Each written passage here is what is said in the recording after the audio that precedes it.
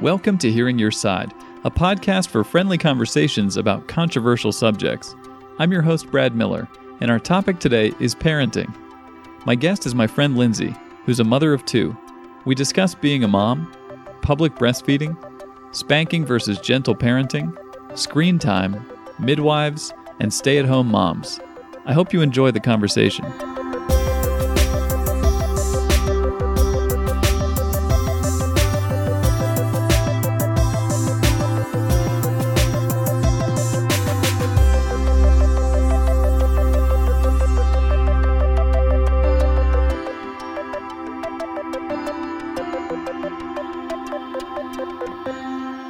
Hello, Lindsay. Hi, Brad. Nice to have you. Good to be here. Thank you very much. Good to be here in your house, I should say.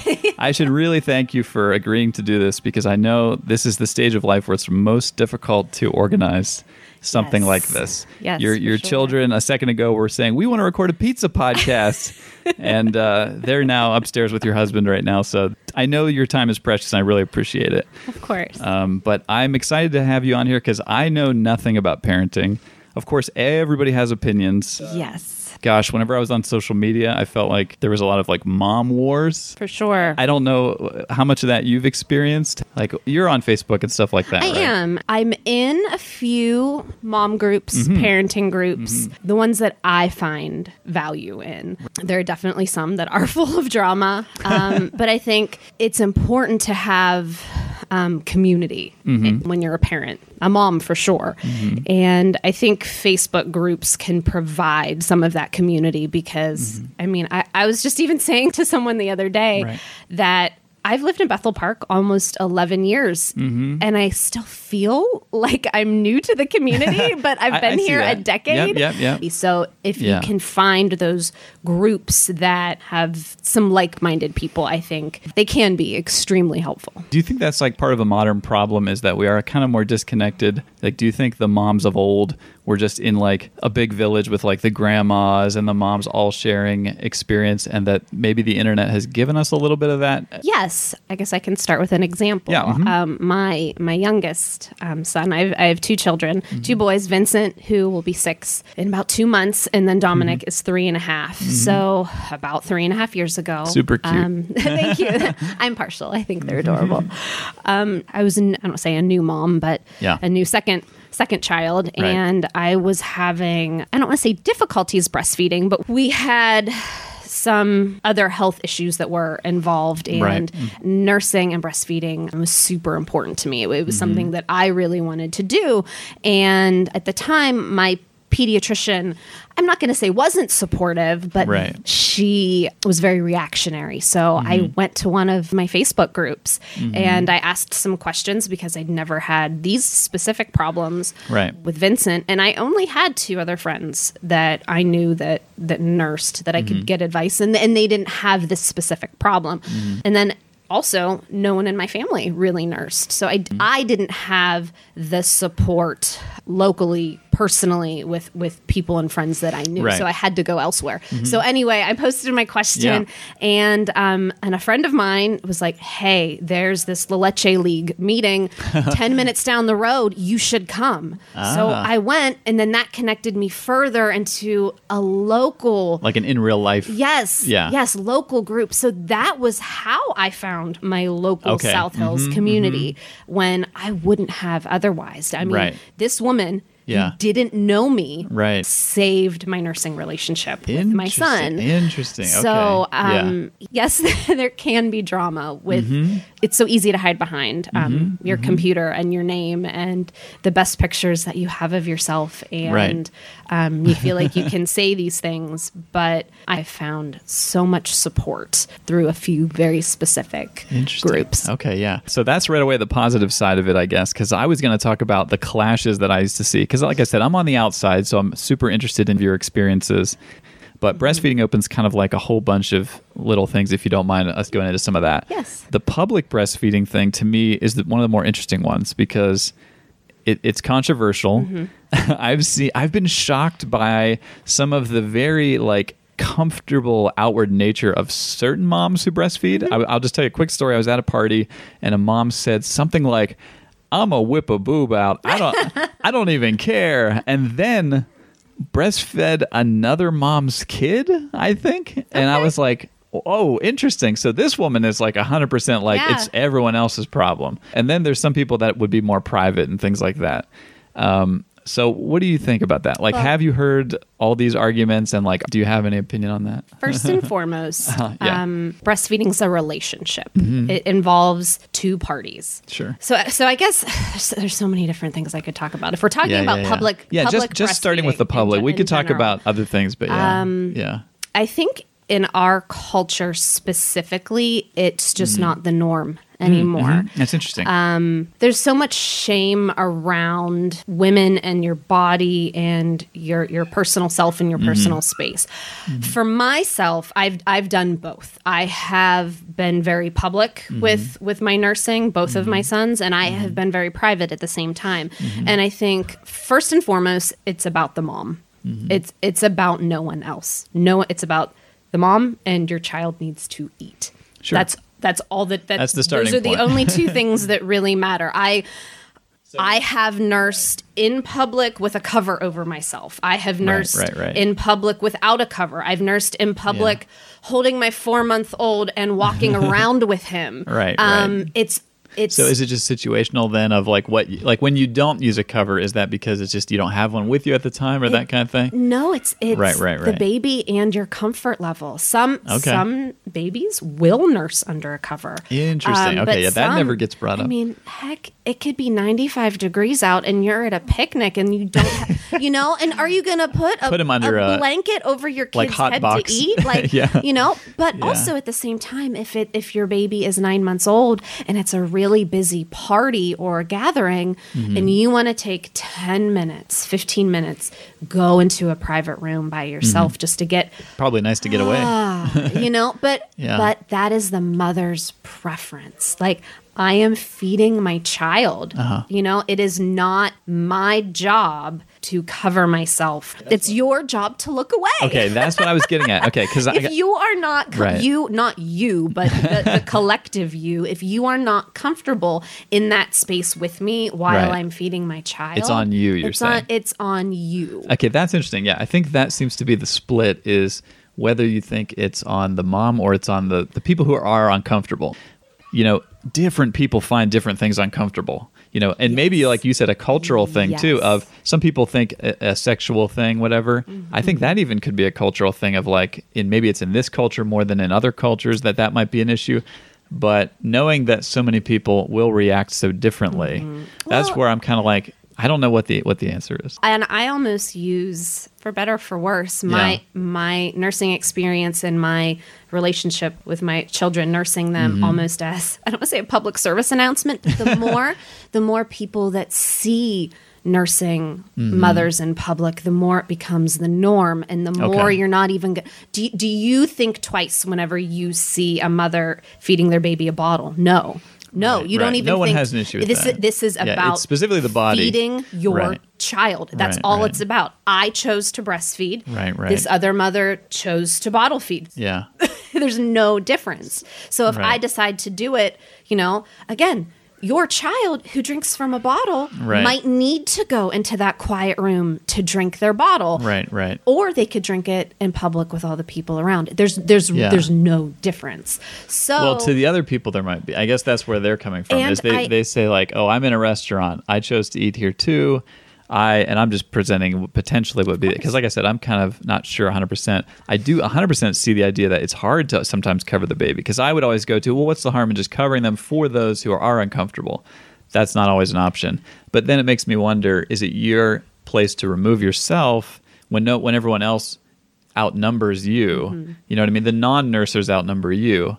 Right. Is that on them? The entire restaurant or whatever. Yes, I'm going to use a restaurant. Say yes. Yeah. And I want you to tell me what you think, because I want to hear your because take, I feel like a broken record. I keep saying it. Sorry, It's my baby is eating, and my chosen venue happens to be breastfeeding. And that's the only difference. In a public place. I guess none of this is an issue. Sure. None of this is an issue at home. And someone Nobody's could say, well, why don't you pump before you leave, and then you can give them pumped milk. I guess that's true. Well, so my first son, he took a bottle. Right. My second son, because I didn't have to work, Right. he never took a bottle. Gotcha. My only choice Right. was to nurse him. If he's going to eat. So why should I remove, like, Yeah. mothers feel so isolated and so alone and so secluded anyway.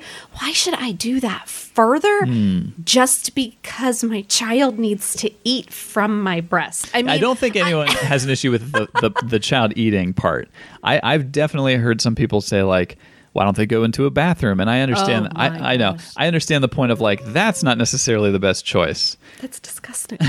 Like, are you going to sit on the toilet and eat your sandwich? And to moms who say, are you going to eat in the bathroom? It's like, okay, that's a good one. I get you. But I'm seeing the clear difference here. The clear difference is you saying the most important thing is me and my child, and they're saying, what about me? Right. So it's this societal issue where we're all mashed in together with our different offenses, our different opinions. The whole problem America has in general, I think, is how do we deal when people have different takes and make it work as a society? Well, and I think, too, everyone's breastfeeding journey is different. Breastfeeding journey. There you go. Yeah. And it's so true because mine is very interesting. Because, like I said before, it's a relationship. It's two people involved. So, you can have the mother and her emotional issues, her physical issues. Right. Is she working? Is she not working? Does she have to pump? How was her birth? That can affect how your milk comes in. And then you have the child. Do they have a problem latching? Do they have a physical issue with their mouth? Do they have this? Do they have that? So there's so many factors involved. And if you can make one of them a little easier. You're saying, like, do the Moms of America service. Yes. They have enough to deal with. Why should I have to stay at home? So then when someone gets, I don't want to say breastfeeding shamed, but when someone has a negative experience in public just because they are doing the best they can for their child. So then the mother has this negative experience. Okay, well, then I'm going to stay home. Then I'm not going to go to the library. I'm not going to go to the museum. I'm not going to go to coffee with my friend because what if my child has to eat? I see what you're saying. You know, and so I think this is a whole bigger issue anyway of not supporting mothers. Okay. Like, I think we have such a negative view in America and society on mothers. You mentioned that mothers feel alone. Is that part of that kind of thing? Oh, of course. Okay. I mean, because it's hard to find a community. Okay. Everybody is so worried about the baby. How's the baby? Is the baby sleeping? Is he or she a good baby? But, how are you? Can I hold the baby? Can I feed the baby a bottle? Can I I've recently realized how little sleep moms get because I have some friends who are new moms and things like that. And of course I always heard it, but people that I talk to on a daily basis just being like, I got 3 hours, I got 4 hours. And I've started to be like concerned. And my sister said, you're worried about the sleepless moms of America. And I was like, I kind of am, but like stuff like that, I guess you're right. It doesn't get maybe talked about as much. So one more quick story. So granted, this was 1951. Oh. But my grandmother... You're that old. So my grandmother was trying to nurse my dad, and everyone was coming in to see. And my dad was the firstborn coming in to see the baby, Right. And again, this is a totally different generation. But because my grandfather was uncomfortable with, Uncle Lou or so-and-so, meaning little Jimmy, my grandmother breastfeeding, she never got to nurse my dad. That was the end of it. Because there's too many people around, not really. And because why they can't see a boob. Yeah. You know what I mean? And or can't you wait? Can you wait? I know you want to meet the baby. Well, because I see a couple solutions besides just don't feed him. And so then, okay, well, let's use this new miracle thing called formula instead of like. Right. Now, granted, if that is what my grandmother chose, some people have to. I'm thankful that it exists because it is a choice. But if society and more people would support breastfeeding, because we had a very hard time with Vincent in the beginning, and I had a good friend speak some truth into my life. And she said, Lindsay, if breastfeeding is important to you in your relationship with your son, you can do this. Find the support. I'm here for you. I will give you advice. And I might have quit nursing if my friend didn't say that to me. Because of support from someone else. Right. And I would never push someone to do something that they wouldn't want to do. But we need to support moms. And this is a public health issue too. You know, the science proves the nutritional value and everything else that goes along with the breast milk specifically, like the way that our body produces it specifically for the child and how it adapts. It's amazing. It is. It's really great. So when you think of it that way, you know, the more women who want to nurse, that can nurse, that is better for society as a whole. Yeah, I never thought there was any controversies around the idea of feeding. It sounds like you don't have, and I'm not trying to offend you, but it sounds like you don't have much sympathy for the person who is just has to like turn the other direction compared to what you're laying out as like a mountain of things that you see as maybe more important. I challenge the bystander to think about the reason why they're offended. What is that trigger for them? Why is this an issue for them? Where I'm not trying to be showy. I'm not trying to be an exhibitionist. I am trying to feed my child. And if that happens to be in a coffee shop or a restaurant or while I'm shopping, you know, there are ways. You know, I went into the dressing room, again, because I needed that quiet time, that minute. But if that minute needed to be in the middle of a mall on a bench, that's where it was going to be. Man, that just having a stranger put their hand on your shoulder saying, "Good job, mama." Like, seriously, rather than being like, "Oh, honey, why don't you cover up?" Oh, like, I get you. The difference between like tears of joy versus tears of shame, like we as women and as moms experience enough of that on our own. Like we don't need that from somebody. I'm already seeing that I've picked the right person to talk about this because you've got oceans of enthusiasm about this. And that's great. I love it. And I like I said, I haven't considered a lot of this stuff, so I'm going to sort of take some of this in and process it. But I want you to get your thoughts out there because it's great. And I do think that we're bad at talking about stuff like this that is controversial or, you know, people have different takes on it. And that's the point of this podcast. So, what about moms that breastfeed their kids till they're way too big? What do you think about that? I've seen the magazine cover with like the kids standing up. And obviously that's just sensationalism. Okay, yeah. So, I was like, I don't know if that's anybody doing that, but what do you think about that? Every society is a little bit different. You know, what some women and families do and need to do for nutrition and different things in other societies and other countries and other situations, that's completely different. But it's not unheard of to breastfeed through the toddler years, through 3 years old. Now, what do you think is the cutoff, like in your estimation? There is no cutoff. Right. Before I was a parent... Wait, there is no cutoff? Well, again, okay. So I had a goal of 2 years for both of both of my children. With Vincent, we nursed to 1 year and 3 months, and we had issues, and it just abruptly stopped. Can I ask where that goal came from? Does your doctor advise on stuff like that? Like, I would hope that you're not doing this by this time, or is that none of their concern? There are a few general guidelines.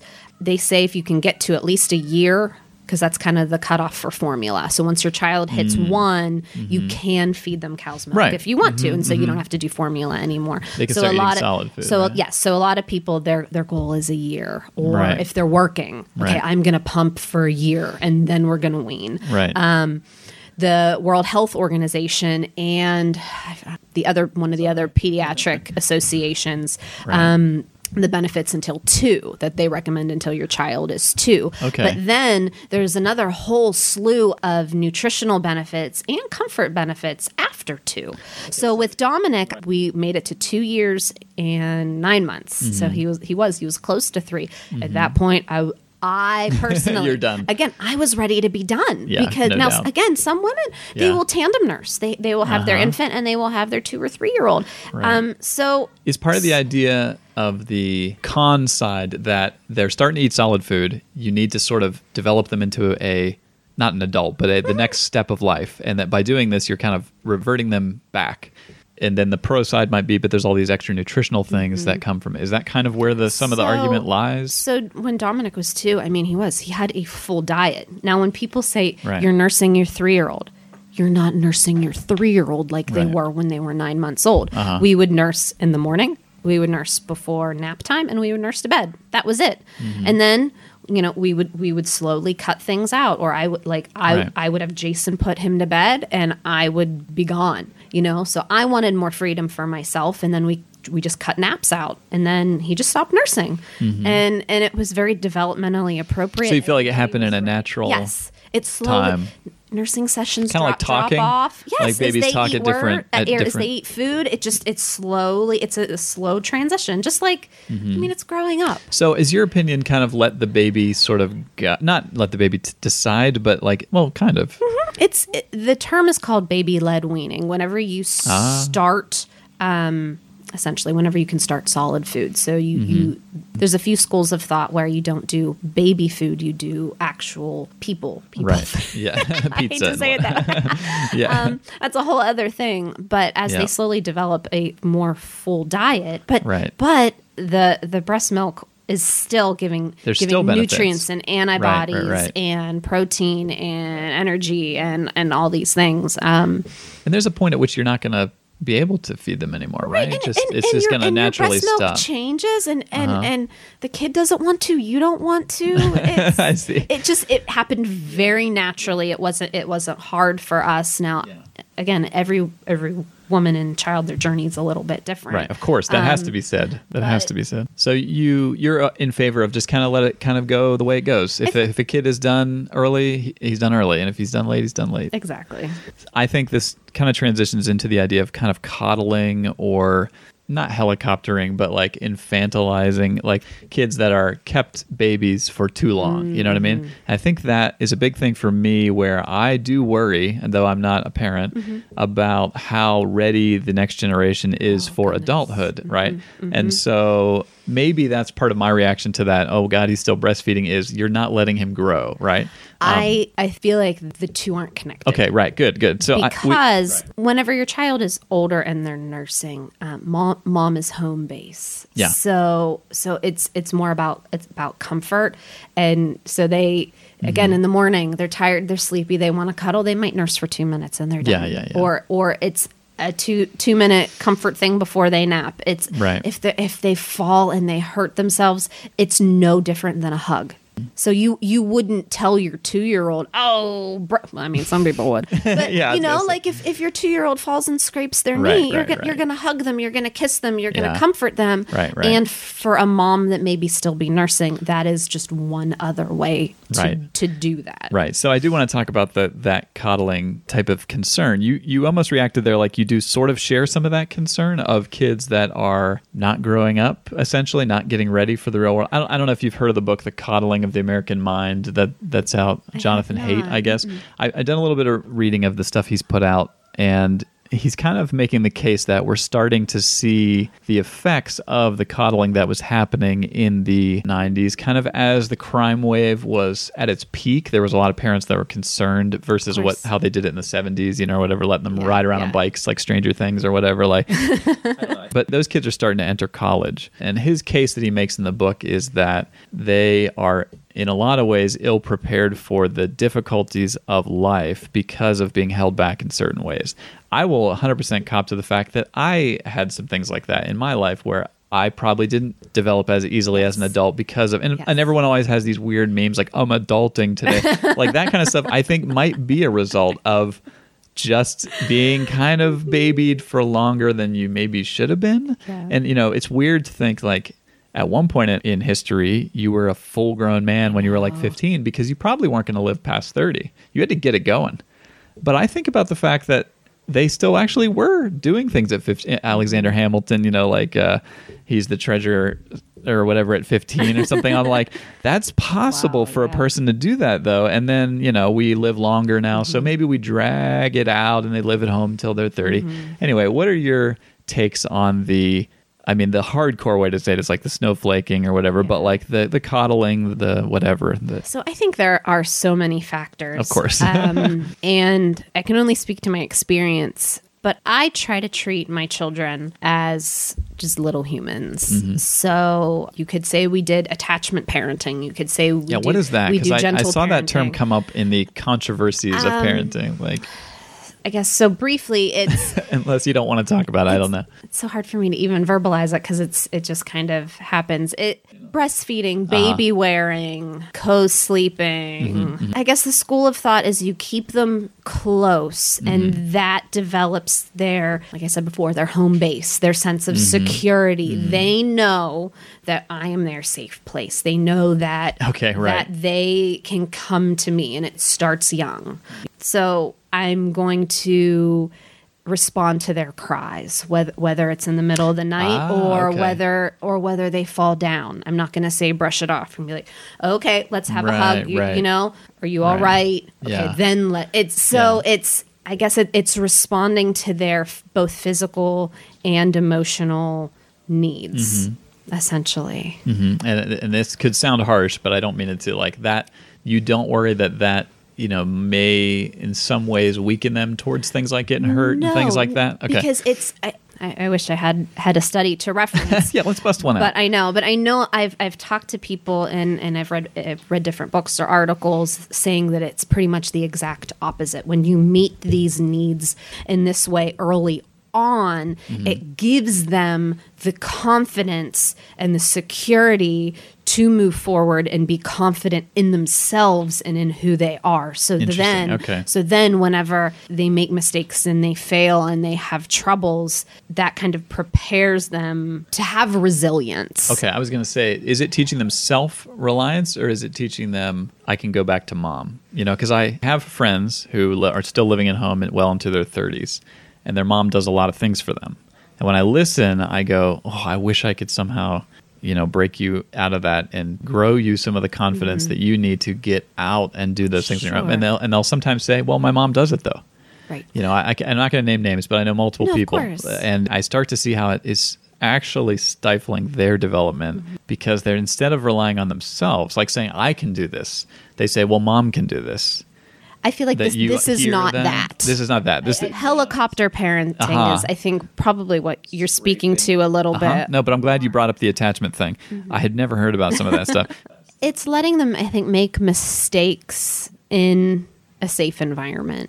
Every child has their own personality. My two kids couldn't be more different. And I think you kind of have to handle it individually. But even, I think you have this protective nature just in general as a parent. And then you layer your own personal experiences and what you bring to the table. Sure. So I'm not naive enough to think that, you know, whether you have your own anxieties or your own things that you bring to the table as a parent, I think to have a resilient child, you have to fight that within yourself. I mean, I feel, you know, I have different people in my life. Are you sure? Are you sure he can do that? Is that okay that he's doing that? That's what I mean about mom wars is I've seen that in public where certain moms are saying, stop him, and other people are saying, no, he's fine, you know, and it's kind of like you can see the clash. Then we'll deal with it. Well, even something as silly as Vinny came to me a couple weeks ago and he said, Mom, I want you to paint my nails so I can show my friends at school. Right. So I noticed he had his feet painted. So I could handle that in one of two ways. I could anticipate him possibly, getting, I mean, he's only in preschool, but him being made fun of or, you know, those things. But I chose to do the opposite where I'm going to say, okay, this is what he wants to do. And I feel like this is a creative outlet for him. So if he wants his nails painted, I'm not even going to bring up the possibility that somebody might not like it. Right. And then I will use it as a teaching moment if it comes up. Okay. Now this is just very minor. This is 5-year-old preschool stuff. Exactly. I am not a parent of a teenager or an elementary school kid, so I can't even speak to some of the bigger issues that are out there.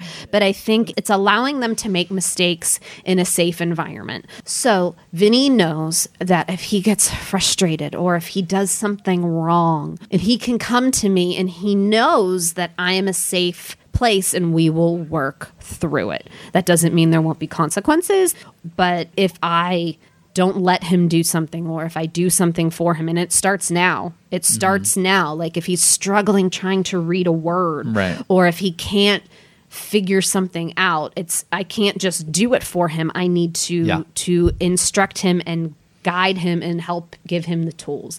And it's frustrating and it's hard. I'm sure it's hard. And after a long day, like the word is cat. Like, no, like, yeah. You know, my dad used to frustrate me because he would say, we have a dictionary. Like I would say, what does this word mean? He would go, well, look it up. I'd be like, gah. But then I had to look it up. I had to learn it for myself. He was trying to give me some life skills. Yes. I guess that's some of that stuff. But yeah. I think that could transition into spanking. Sure.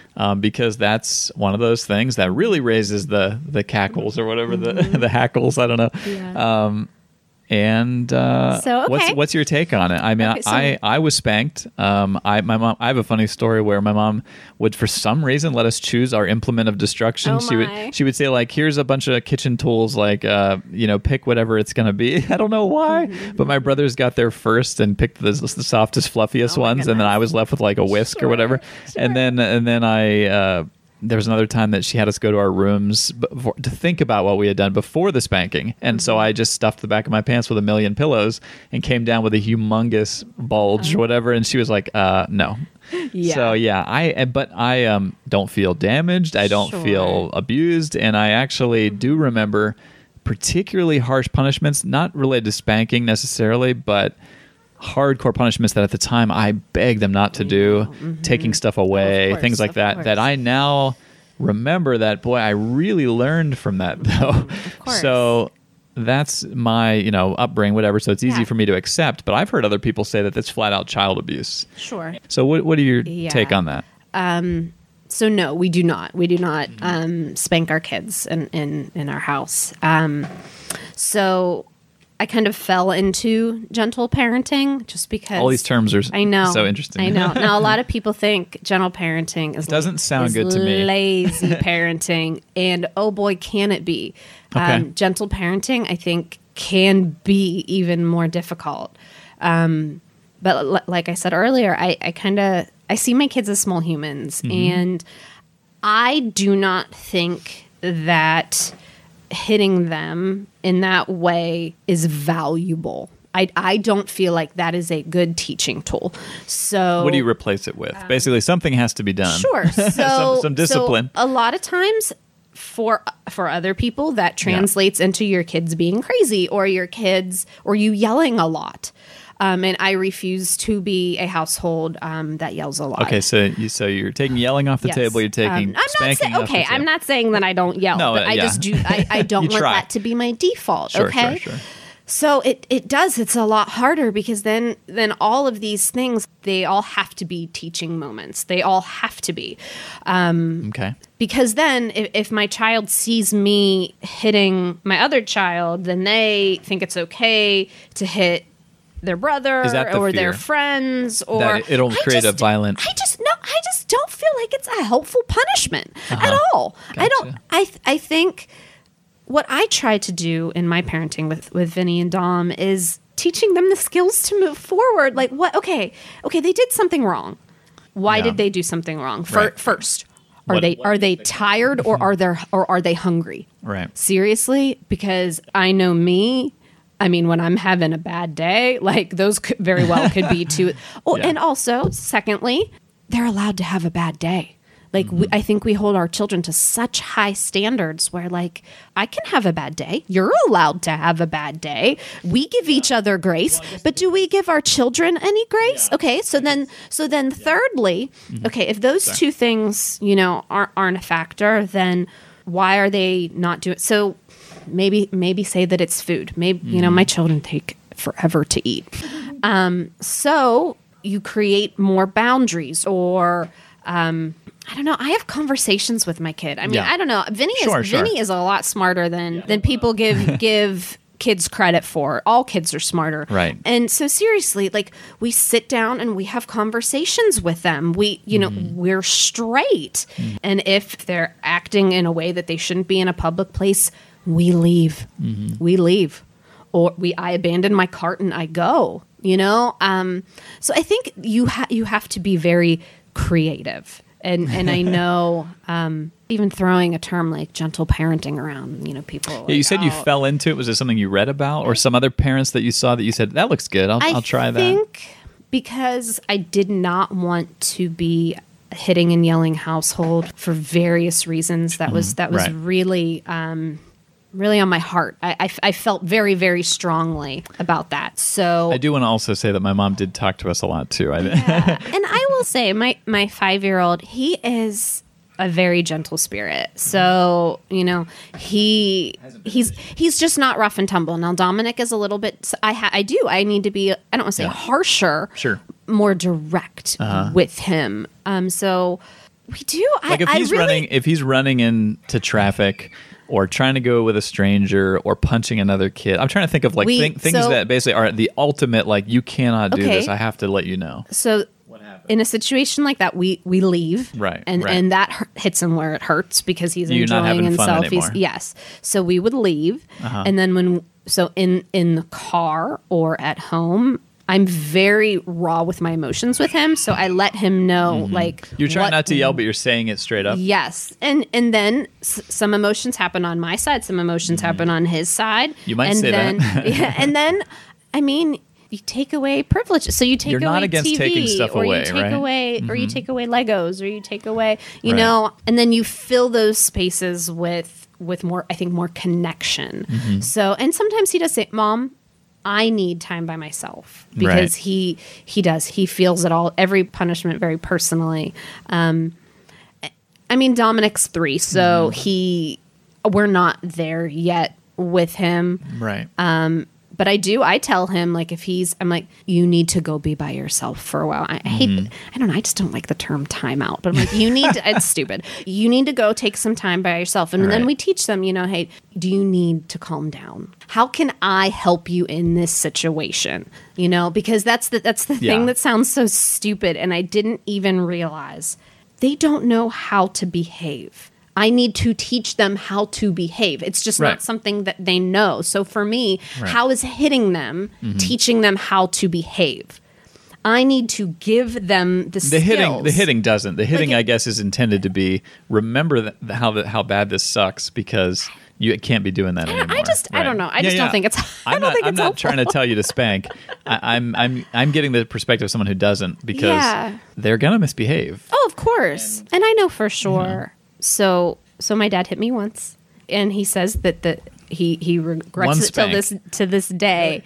But I do remember for sure the disappointment, like teenage years even, when I did something that I wasn't supposed to do, like I betrayed my father's trust. The disappointment was as bad feeling to you. That was worse than anything. Yeah. So, and I feel like the things that how we have modeled just life with our kids, I think that would hit them hard, basically, to know that mom and dad are disappointed. Your husband's sister has said that she felt that way whenever their dad would be disappointed, that it cut her like a knife. The idea of him just saying, well, I'm just disappointed, was hardcore. That's interesting.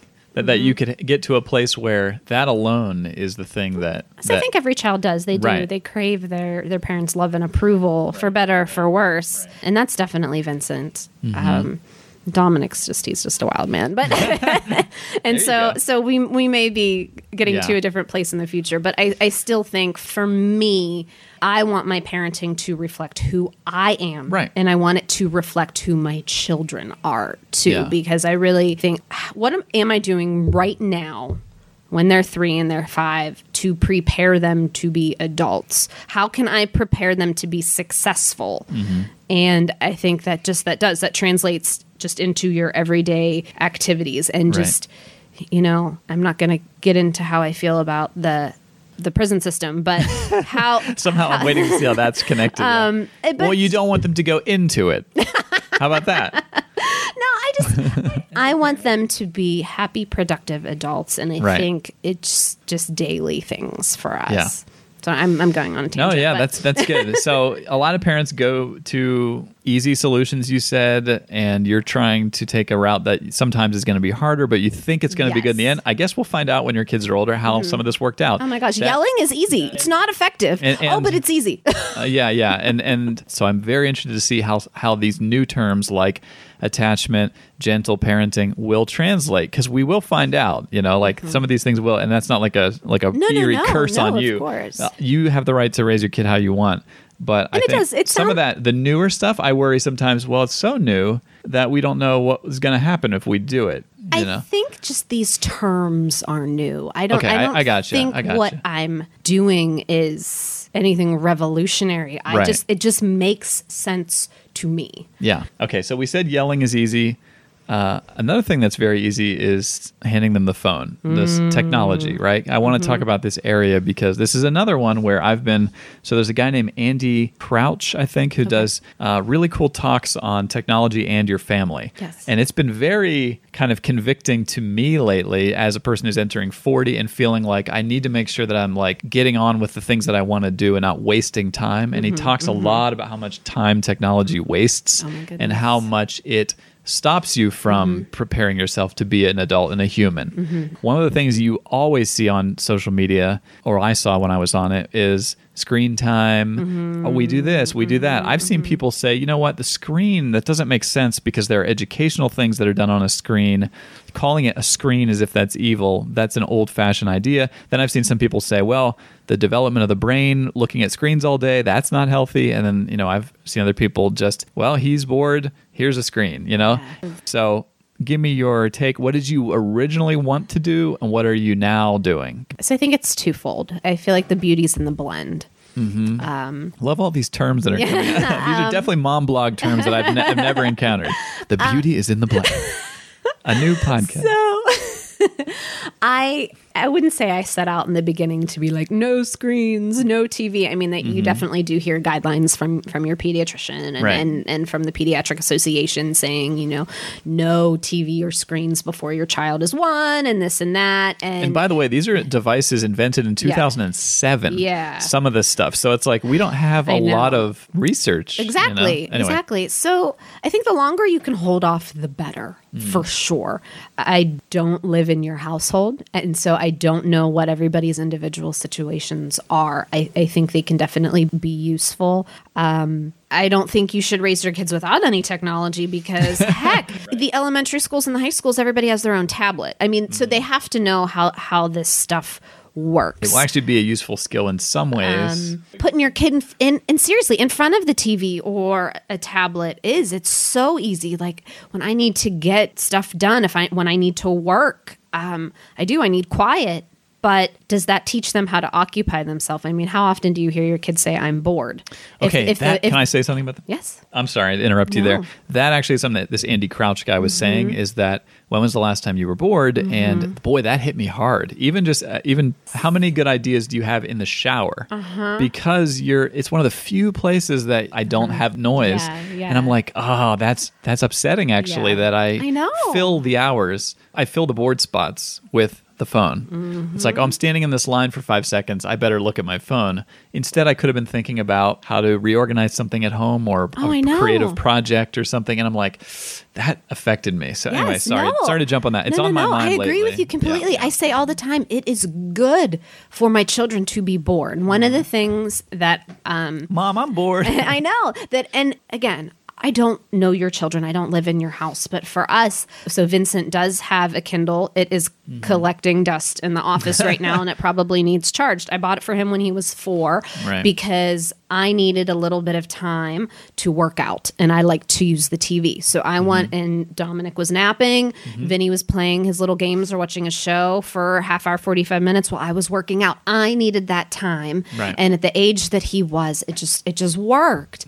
But I don't bring it to restaurants. We have our phones away at restaurants. I refuse to have the Kindle in the car because it's even just the silly conversations that we have in the car or the games that we play. Or he's so good at just sitting and looking out the window and thinking up things. And you can just almost see like the wheels turning in his head, or like, Vinny, go find something to do. I'm not turning the TV on. And then he does. He finds something to do. He flips through a book. He plays with his Legos. He goes. Oh man, he was showing me all this art stuff when out I got of things. here. Yeah. I do. So I think, like I said, of course we do. Like, we need those things. I mean, us as kids, we had little Game Boys, you know? So I'm not saying we didn't have those things. Right. No, it wasn't a computer in our pocket. Right. But you would. Did you take your Game Boy to the restaurant? Maybe, or and sometimes if you know it's going to be a long afternoon and you're in a waiting room or something, like if you don't have, but carry books with you, carry snacks with you. I'm not opposed to it at all. I think there's a time and a place for it, and I think they can be very helpful. Right. I mean, the games that we would play, they're educational. He was learning things, but I think as long as that's not your first thing that you gravitate towards, you know, like summer's coming, kids are going to be out of school, and there's all these, pictures and lists online of like guidelines, has your kid done this, this first before they get their screen time? Now, again, like outdoor things? Yes. Like have they done their chores? Have they read? Have they played? Have they, and again, I'm not in the elementary school, middle school season right now with my children. Yeah. So it's very easy for me to put the phone away, to turn the TV off, and to throw the iPads and the Kindles in the office and do things, because we can go to the playground. Now, we will probably have to reassess when the kids are a little bit older. Sure. But I think starting these habits now, and Vincent and Dominic are very different. Earlier today, Dominic was out playing outside for 45 minutes and Vinny was sitting on the floor playing Legos. So they're just very different kids. Sure. But the things that he's learning from Legos. There's a lot of imagination. Yeah. I was an indoor kid, and I spent time drawing a lot by myself, and I had to imagine worlds in my head and things. And I'm thinking a lot of that probably is still paying off now in my job. I'm a graphic artist, so I do create things all day. And I'm like, I wonder how much of that was, here, you have to go invent something. Yes. You can't, someone else isn't going to just do it for you. I am definitely feeling the effects of too much technology or too much noise.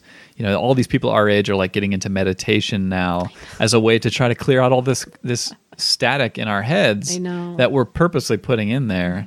And it's like, maybe the answer is shut that stuff off for a little while. And it seems easy, but well, and I can even take a lesson in what I'm trying to instill in my kids. Sure. Like both my husband and I, Jason, put your phone down. Lindsay, put your phone down. Like the kids say it to us. No phone zone, and I'm like, oh, that's shoot. Interesting. Yeah. So no phone zone. We're you're convicted by your own rules. But that's actually a cool part about parenting I hadn't thought of is, you're laying out these rules all day and they're going to call you on it, right? My wife tutors and teaches, and she said, you have to be consistent. Once you set the rule, they're going to notice if you break it or change it. I have a friend that his kids were only supposed to eat a certain amount of Halloween candy, and they were abusing it. And he said, if anyone eats another piece, I'm going to throw all the Halloween candy away. And sure enough, one of the kids picked up a piece and he was holding it over the trash thinking, I just said I had to throw this away and I don't want to. I want to eat some of this. I know. But he did because he said, I was going to do it. And if they see him not do it, they know, oh, that wasn't real. So that's one of those the empty threats. It seems like, well, I should be able to do that. But my wife, again, because of her working with students, is always telling me like, as soon as they start seeing that you mean it over and over and over, they start respecting you more, which is weird because you would think they would start being like, I hate you, you're so mean. But instead, she gets the opposite where it's like, okay, she means business. Right. And she's actually had a few, and I don't think it's going to be the majority ever, a few students who have said, thank you for riding me on that. I did better because of it and all that stuff. So, but anyway. I agree. Yeah. So what do you have that you're passionate about that is a controversial parenting thing that you do? Is it something around birth, something around babies, something around that stuff that you maybe want to get off your chest? Because I feel like that's a lot of stuff I wanted to ask about. Well, I don't know if it's controversial, but it's definitely not the norm. I chose to go the midwife center route, right, with the birth of my two children, right. Now, neither of them turned out to be the beautiful, picture perfect storybook birth that I wanted. Can I say something about that? Yes, of course. You had a friend at the time, a mutual friend at the time, who was also doing that. And I remember that neither one of you got to do the thing you wanted. You were both like pumped about midwife. Yes. Midwife is like this woman that comes and works with you in like your home or in another room not or something? necessarily. So Sorry, midwife, I'm so ignorant on this. No. There are a few different. So you could go the very end of the spectrum, and you could have an unmedicated home birth with a midwife. Right. Yeah. You can do a birth center birth with a midwife and nurses there, or there are even midwives that work within a hospital. Right. And you can do that. So midwife is a trained medical professional. They are not a surgeon. So an OB they deliver babies, but they are surgeons by trade. Right. And that's where both of you ran into troubles. What happened? So I guess first off, what I loved about working with the midwives, you are viewed as a partner in your care. So birth is not seen as you're a customer? I meant you're not seen as a customer. Yes. You are. Birth is something that is just natural and normal, and that our bodies are built to handle. It's not something that's a medical issue or something that is a problem. Exactly. And again, the history of midwives and obstetrics is messy. And not to say that I am not 1,000% happy that we have the medical care that we do, because myself and my son would not be here today if we didn't. He had a particularly tough time.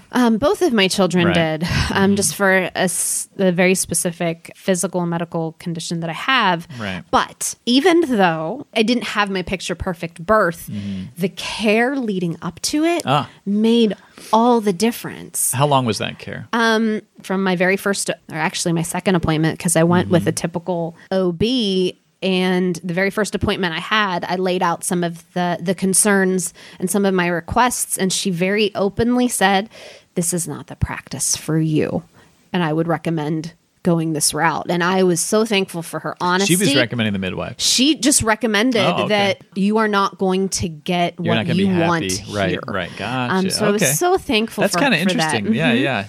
Because sometimes it feels like there's a clash between the, I shouldn't say like scientific community and like because like you said, these people are trained. They are trained medical professionals. It's not like holistic healing versus which sometimes is seen as like, don't do that, whatever. I think and it's crazy. The big difference is the mother and the child are viewed on the same playing field. Like the midwives trust you. You are the expert in you. I gotcha. Yes, they are the expert in birth, but they give you all the information and they listen to you. And I think no matter what you choose, whether it's the OB route or the midwife route or the home birth route, you need to trust your medical professional. So I have friends who wouldn't trust that. And so they went the OB route and they're very happy with their experience. But what I loved about my experience too is at the time, so even though both of my births ended up in the hospital, the relationship that the midwives had with the nurses and the OBs at the specific hospital, they all learned from each other. Okay. They weren't competing. It was really cool to almost witness, and I'm thankful that a lot of hospitals are developing this model, because it's proven that these steps are not only cheaper, they have better maternal outcomes, because the maternal death rate, especially for underserved populations, African-American women, Latino women, the maternal death rate in America is horrific because I feel like society views babies as more important than mothers. You had mentioned that earlier. So I can definitely tell that you feel that mothers aren't being listened to as much as they maybe should be. This midwife idea that she's hearing you, it seems like that's important to you. Yes. You feel like there's this kind of missing element of mothers not being respected. I've never heard that or felt like that, so I'm kind of interested to hear that, like that moms are kind of like somehow pushed off in some way. Even something as simple as you get 6 weeks for a vaginal birth and 8 weeks for a C-section, and then you have to go right back to work, you know, and there's no assistance for paternal leave. I mean, seriously, 6-8 weeks, that's nothing. That's no time to recover for anything, and to have to go back to work full time. And then if you do want to breastfeed, and then finding a room, a clean, safe, private room to pump, and being able to pump, and the time and this and that, it's such a mess. And then childcare is expensive, and it's just, I don't know, it's so silly just even saying all this. Like there's no support so you keep for saying, right? Mothers. It's so you were ludicrous. trying to almost grab some of that support on your own, like find the midwife as a form of that, certain practices that you've been doing as a mom, like that reinforce that. Yeah, I never have heard that. I'm happy to hear your perspective on that. You know, we've talked a lot on this show about different issues that divide people. And what is your advice about this when it comes to this stuff? It's extremely emotional. You're talking about the most emotional thing you can possibly do, which is hit at the core of someone's children. I imagine it's got to be right up there with religion, politics, anything else, or more. And I'm kind of hoping in some small way we can kind of like help some of that conversation. You've explained a lot of things that I've never heard. I told someone that I was going to be doing this podcast, and they said, I don't even discuss those issues with people. I just know it's going to go nowhere. And it's like, that's so sad to me. Well, I think my advice and just my experience is be open to being wrong. I mean, be adaptable, like be willing to change your opinion. I mean, I've definitely done that where I had a very firm stance on something, and I listened to friends, whether it was in person or online, and I'm like, wow, okay. Let's research this more. Let's talk some more, and maybe I can form a new educated opinion on this. Or crap, maybe I didn't need to be this rigid on this. Even something as silly as I shouldn't say silly. With breastfeeding my first child, I was so staunchly anti-formula, and when I've seen the bumper stickers, man. And not anti-formula. It was just for myself. I wanted to provide my child all of the milk that he needed, and I did that to a fault where start dissing I should have no I'm joking. Just like I should have just given him the damn bottle of formula. I see. When I was just running myself ragged, and I could have done both. And my child is healthy and thriving now. But when we were in the weeds for those few months, motherhood is so hard anyway. I wish I would have just been a little bit more open. Like those extra bottles of formula wouldn't have harmed him in any way. And then also on the flip side, be confident in your decisions. I wish I would have been more bold and said to different family members, and maybe come armed with very specific things to say. You know, it always helps to prepare when you're nervous. Sure, like this is my body, this is my child, this is my decision. I wouldn't put myself or my child in risk. I am going with the midwife center, and I'm very happy and proud. And if I would have been more bold, then maybe that person would have said to their friend, "Oh yeah, my niece is doing, this option." So I think sometimes just be bold and be confident, and if that means doing a little more research to be able to say what you need to say. But at the same time, I would never, ever judge anyone for their decision to go to a hospital or to choose to give their child formula for whatever reason, or go back to work or not go back to work. You know, my decisions I made were best for my children. And what I always say, I don't live in your house. I don't know your past. I don't know your present. I don't know the ins and outs of you and your child and your situation. The only thing I will ever correct someone on is car seat safety, because that is near and dear to my heart. Our daycare provider pointed out us doing something wrong in our car seat safety, and if she wouldn't have had the boldness to say something to me, I was buckling our child incorrectly for months. That's the flip side of this, like you said, is sometimes the boldness will help somebody else like that. I'm a big fan that no one is a lost cause, that we write people off a lot of times as, well, they're never going to change. And I don't think that's how it works. No. Like you just said, a mind can change and sometimes needs to, like with the car safety thing maybe, but there's a way to go about it. Yes. And I don't mean to frame all moms as combative. No. It sounds like you certainly have seen a lot of moms rally around each other, but you wish that there was more of that, right? We got to support each other. Like, your success isn't my failure, So let's just support each other. Let's build each other up. Let's help each other. There are very few things that are right or wrong. Like, there's so much gray. You can exist in the middle, and that's okay. And certain things you don't. You don't have to be pro or against something. Well, especially when you don't, like you said, when you admit that you could be wrong, and you don't know a lot about it. That's most of the issues I've talked to you today. I don't have a stance because I haven't thought about them very much until talking to you. So this has given me a lot of food for thought. And I appreciate it. And I just realized that we didn't talk about the stay-at-home mom thing. Oh, yeah. You briefly referenced that, and I said we would wrap it up, but if you don't mind just a couple minutes of talking about that. Are you currently staying at home with the kids? Or Yes. So with Vincent, I was able to stay home for 10 weeks, and then I went back to work part-time until he was 1, and then I haven't gone back to a physical job. Right now I work part-time from home. It's like an internet marketing type of thing? Yes. Something like that? Yes. Right. And which is another upside of technology. You could do that. So it's been wonderful. It's been a privilege. I've been incredibly thankful for this opportunity. But it's not all roses, Well, that's kind of what I want to hit on real quick, because there's all different sides of this and everything. But the part that seems phony to me is the moms who act like they are doing it all and they are excitedly having it all and happy about it all. Sure. And that feels phony. Like I go, something must break at some point. Like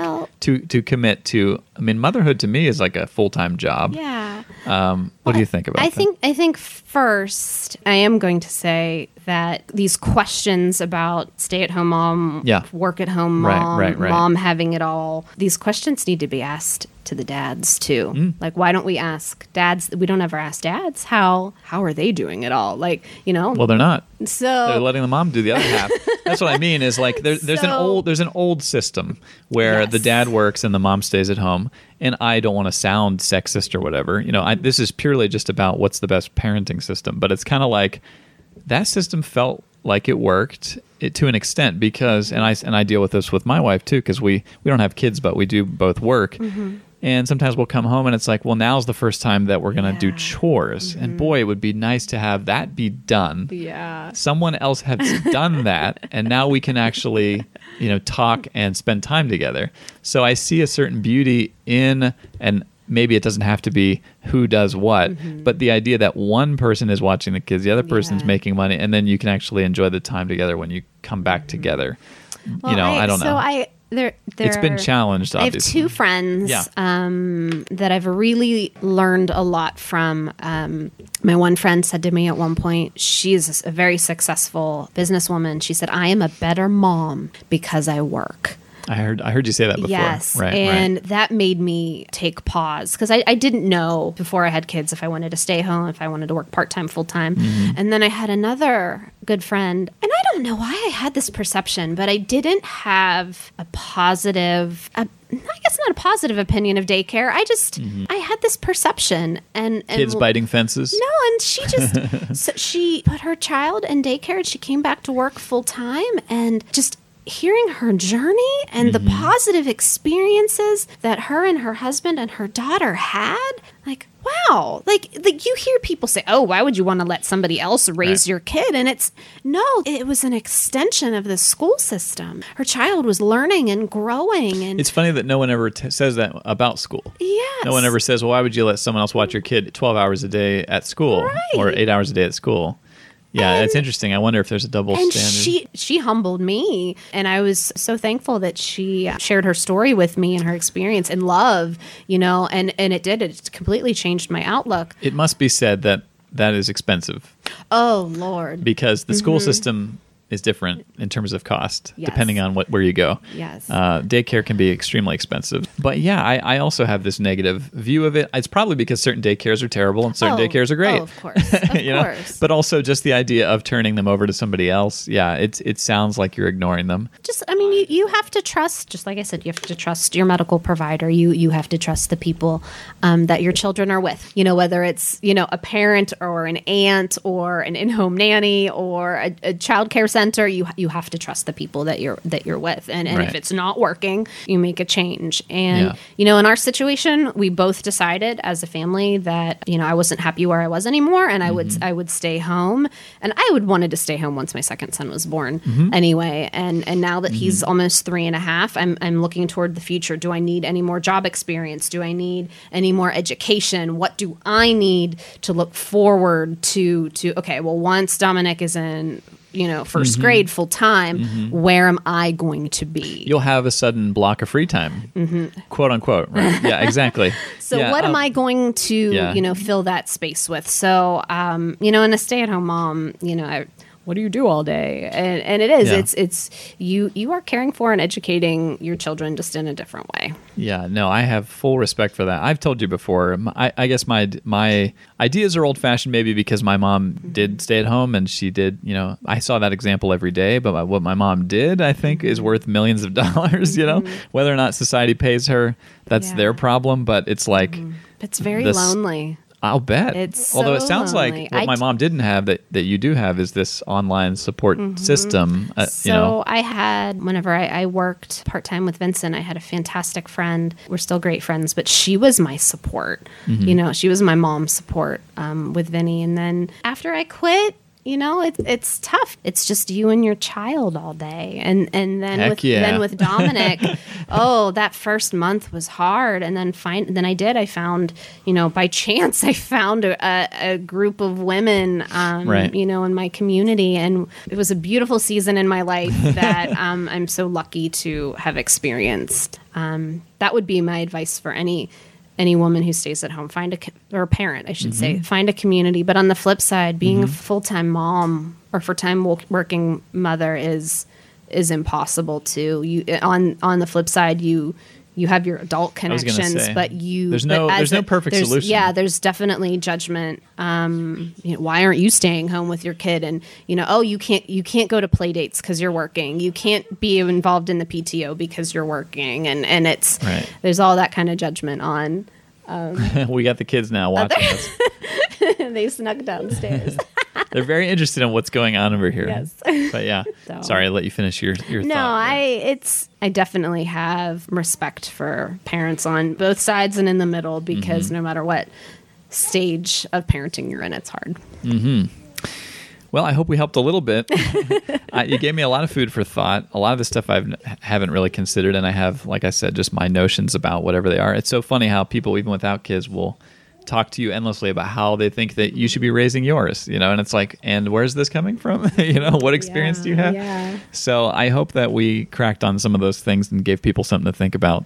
But yeah, in the end, I would love if more people just kind of were humble with their communication on that kind of stuff and didn't feel like they have it all figured out. We're a little more open and all that kind of stuff. Yes. So thank you, Lindsay, for giving me your time. We're about to just basically be overrun by your kids here. This is great. They're now firing guns in the other room. Like, I don't know what is a remote control car. Okay, just in case that came across. But Thanks for having me, Brad. Yeah, no problem. Thank you.